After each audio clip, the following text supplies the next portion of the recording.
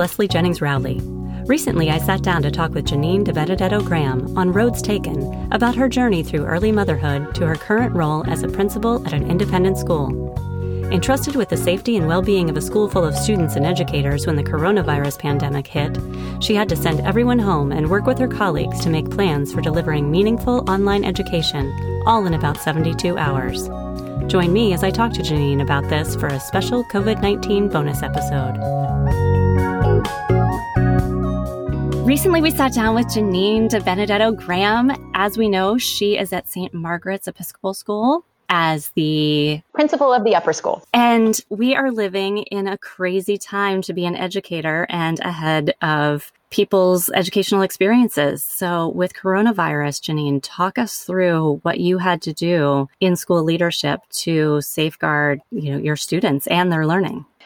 Yes, it was pretty wild, as you can imagine. So I'm going to walk you through the week before our school closed. We're in Orange County, California, where we had very few cases and probably fewer tests available at the time. So on Monday, I stood up in front of the entire student body and said, the risk to Orange County citizens is very, very low. We're keeping track of everything, but don't worry, we're good. Trying to make sure that the teenagers in my care felt safe. On Wednesday, we had a principal's meeting where we decided we were going to close the school and we were going to we called it an organized close. And we had all these plans for the next few days about how we were going to get the teachers prepared and ready for this transition. On Friday, we left school, and that was Friday, March 13th. That was the last time we were on campus.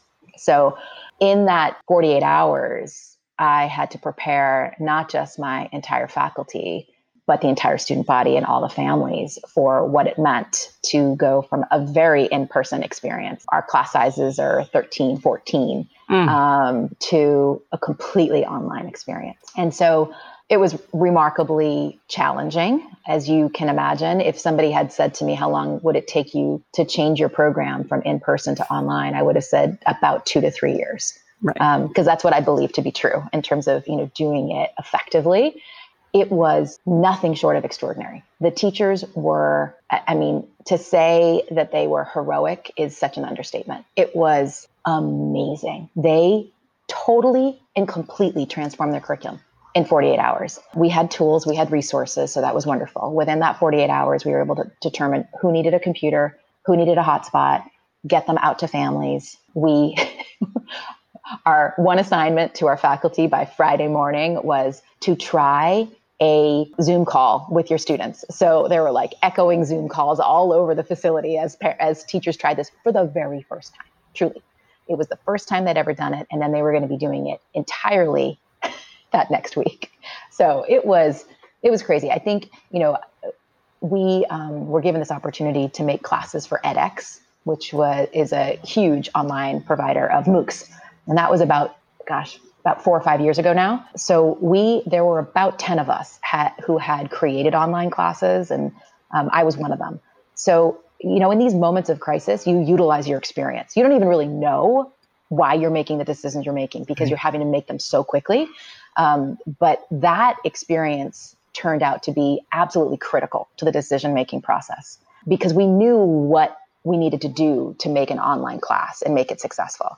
We knew we couldn't just take our school schedule and plop it into an online format. That was just going to be too much screen time. So we immediately changed the schedule.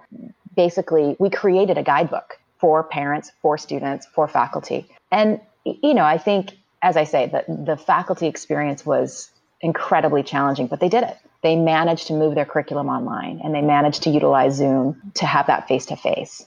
So I think our school, when I look back at what we were able to do, I think it's a success story, particularly because we were able to get everybody the technology that they needed to be able to access. Without that access, it would have been very different. So that was the academic side.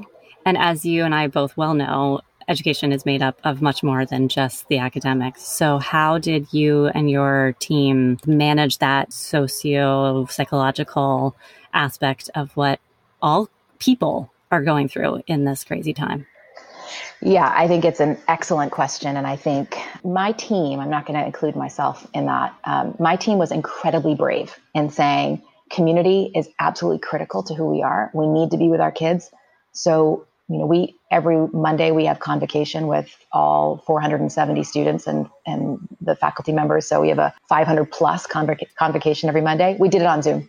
We didn't even actually have the license when we decided that we were going to do that. But we thought, we have to come together. We have to see each other's faces.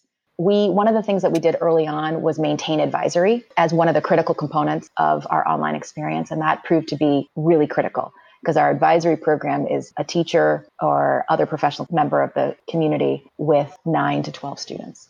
So those check-ins were really, really critical to just truly see how kids were doing and what they needed and how we could support them. And to see each other, that group is a really important part of their social network. So things like that, we did a ton of work around creating community virtually. And then, when we were able to, we did really fun things. Our seniors, my class of 2020, it was just heartbreaking for me to know that the end of the year was going to be so vastly different than what we had planned. So we made these giant St. Margaret's 2020 grad banners, and all of us volunteered to drive them to every house of every graduating senior. And that was so fun. I mean, honestly, when you're in these moments, right, where you can't be with each other, just to see the face of the students you love so much was the best day of my quarantine, truly, to see those 12 kids that I threw flags to, truly threw with flags. There's a video I've seen.